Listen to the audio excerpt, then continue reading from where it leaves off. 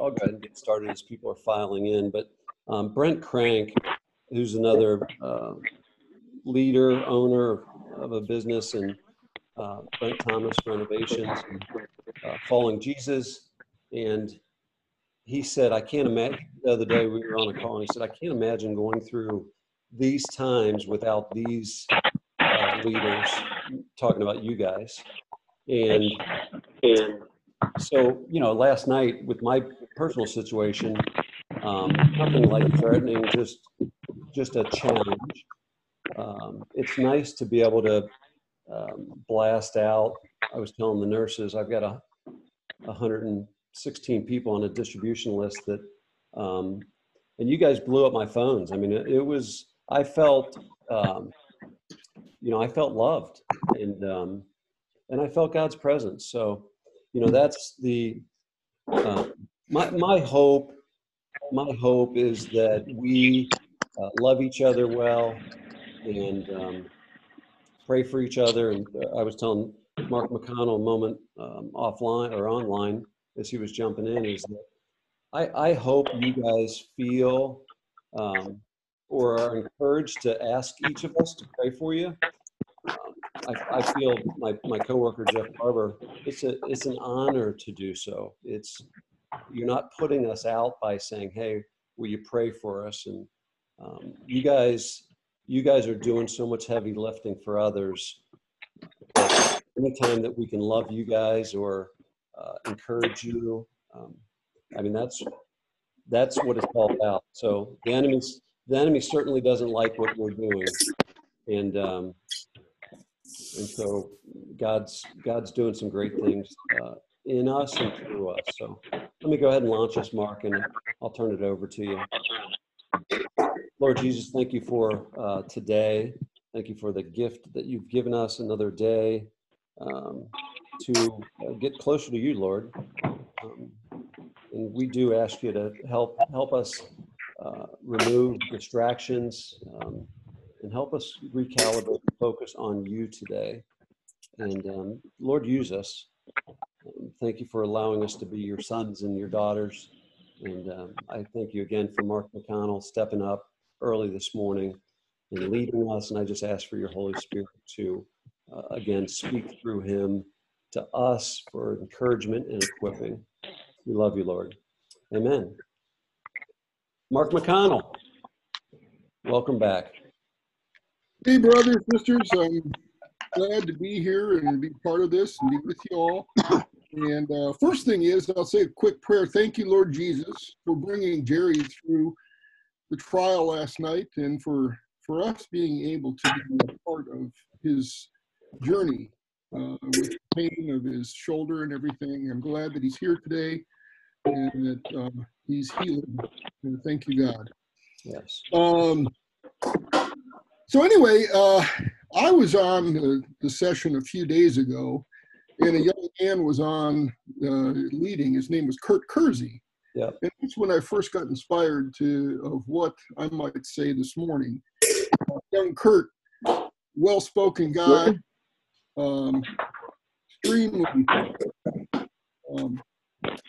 extremely dedicated to the Lord. You can tell that he's sold out for Jesus. And the other thing that bonded me to him is that I am close friends with his grandfather. His grandfather, John, is a dear friend of mine and in a Tuesday night men's group with me for the last 4 or 5 years.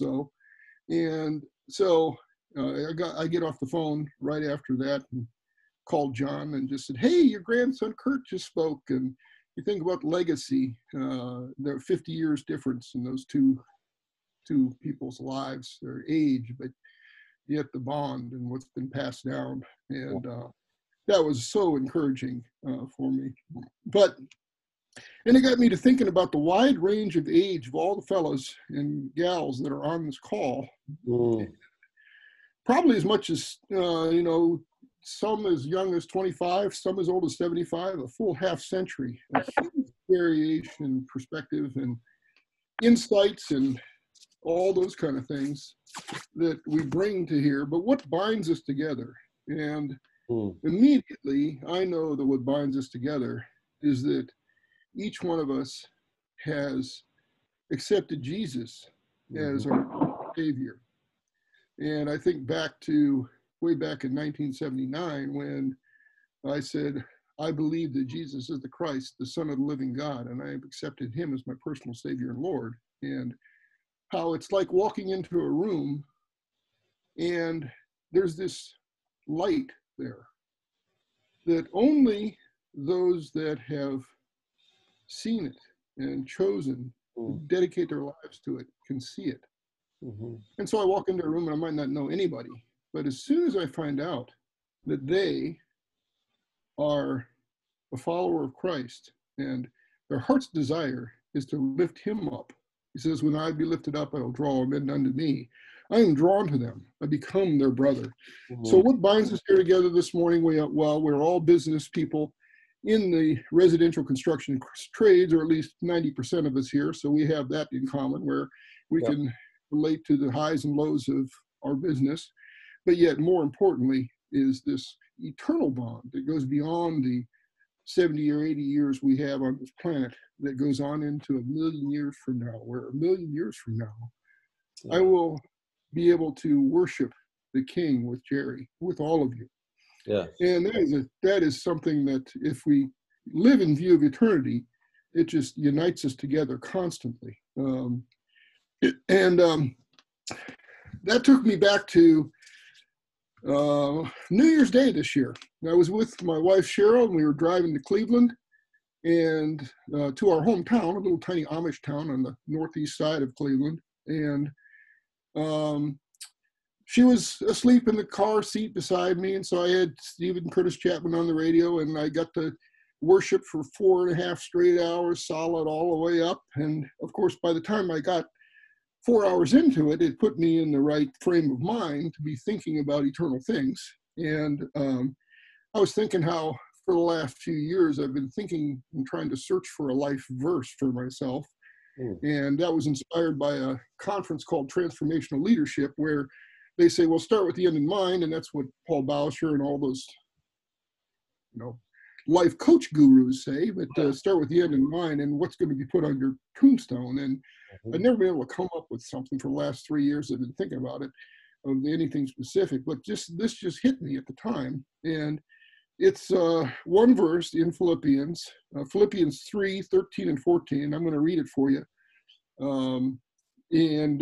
Philippians 3, 13 and 14 is Paul speaking. And he says, one thing I do, forgetting what lies behind and straining forward to what lies ahead, I press on toward the goal for the prize of the upward call of God in Christ Jesus. And I was thinking about that and why is that so important to me at 60 years of age as compared to when I was young Kurt Kersey's age at 25, 30 years old. And truthfully, I think about back at life and certainly reflection. And back when I was 27 and starting a new business and had a new wife and the idea of children in the future, and in my head, in my heart, it was, I was going to go conquer the world. I was going to be somebody. And, the be somebody is all well and good. But as a Christian man, the be somebody in Christ is where the focus needs to be, or where our true joy will come throughout the years, is when we are being somebody in Christ, that he would have us be, that we're following in him. Like Jesus, the greatest thing about him, we think about the book of John and how he is just constantly saying, not my will, but the Father's be done. Here's the King of the universe, and every single thing he says is not my will, but the Father's be done. Just powerful, powerful example that Jesus always gave us. So with that verse, what is the first reason that it's important to me? Well, forgetting what lies behind. And I think about when I was 25 or 30, I didn't have half as many life experiences in myself at the time to have any major regrets. But now, yes, at 60, I look back with some regrets. And yet at the same time, it says forgetting what lies behind. And that gives us freedom, because here we are sitting here thinking about, well, if I would have known the coronavirus was coming, I might have had more in savings and less in that new equipment. I might have not hired the new guy in January. I might not have bought that new building this year. You know, fill in the blank, whatever you want. Hindsight is 2020, and when we look at hindsight, it gives us clarity, but it can also bring regrets to our mind that we wish we could have done it differently, because hindsight is 2020. But Paul gives us that start by saying, hey, guys, you are forgiven. It's like Jesus is coming here, and in his coming, he has an eraser that goes in front of your sin, in front of your regrets, and erases them. He has accepted you completely and openly. And, you know, that's the total peace that comes with that. And so there's Paul, who was, as we know his history, it's such a great example that he could be our leader in this. But so my first encouragement is, let us not dwell on our regrets, but leave them behind. Forgetting what lies behind, it brings freedom, relief, peace, courage, new hope. Because I'm Christ also forgiven, I won't be immobilized. I will lean forward in hope and joy at what comes in this new great adventure that we're on, that he's put us in. And then the second part of that verse is straight and forget what lies behind and strain forward to what lies ahead. So what lies ahead? You know, if we're thinking selfishly, in our own personal, what do I want out of life?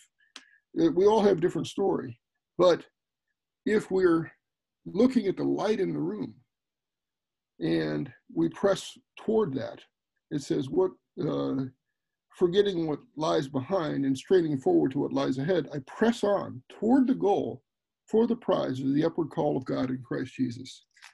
So with that in mind, there's freedom. In the midst of all the worry, in the midst of all the pain of the situations we're in, we know that, you know, if it's that in 6 months I'm packing groceries for Kroger, because the new world says that everyone gets their groceries online. You know, according to the Lord Jesus, as long as I'm with people and just acknowledging him and making disciples, I am just totally okay. It doesn't matter that, you know, the last 40 years I've done an architecture thing. You know, it's a totally freeing thing to say, okay, God, I'm just your servant walking this life. And one of my bumper buddies, my best friends, is now my employer, Brad Ewing, my boss.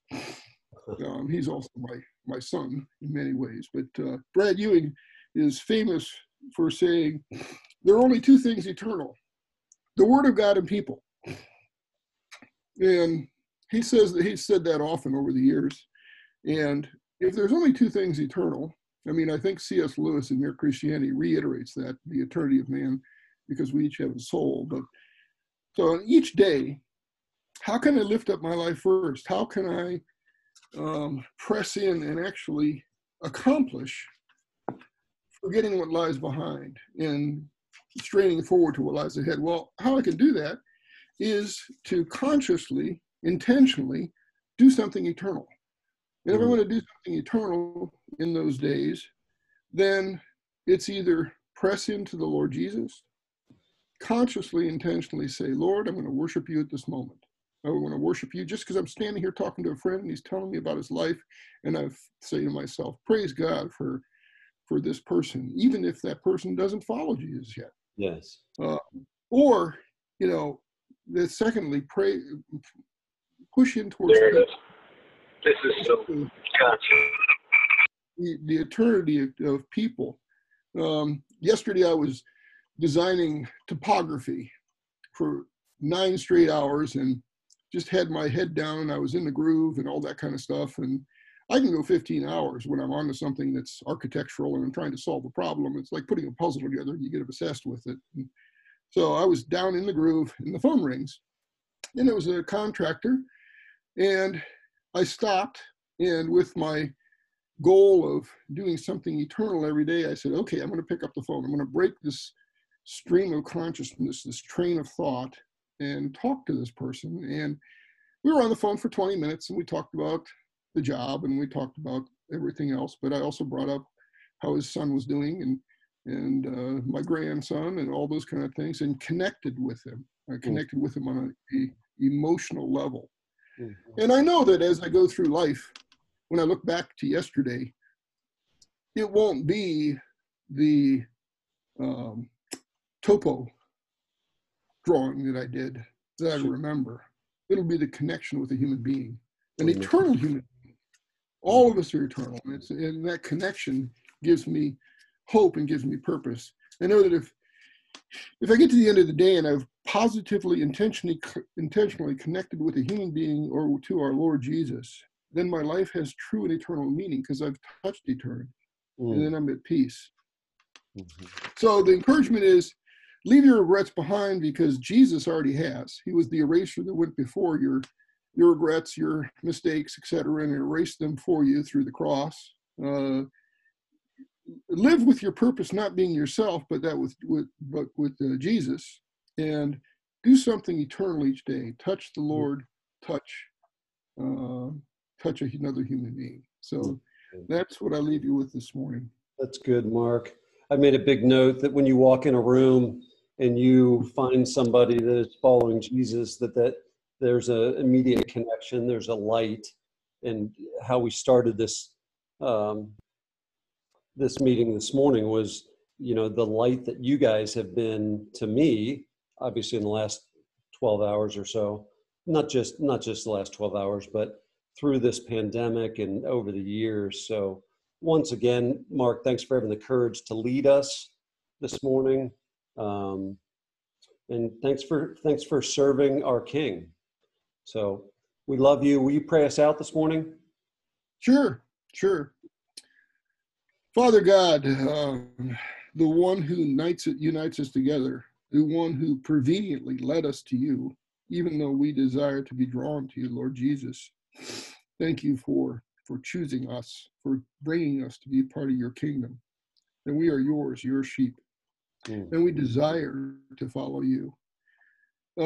Today, as we go out, let us not let our regrets and the things that are in our rear view mirror stop us and immobilize us. Don't let those things do that, Lord. Let us look forward to you, ahead of us, and with the purpose, not of our own self, but with your glory in mind, Lord. Help us to do something eternal each day, intentionally today. When someone stops and talks to us, when we're on that phone, we can think, Lord, what would you have me say? There's an eternal consequence here. Instead of it just being just a conversation, let it be an eternal conversation. Thank you for these brothers and for their encouragement to me and the fact that I get to be eternal with them, and we'll see them 1,000 years from now. In Jesus' name, amen. Amen. Well done. Make it a great Friday.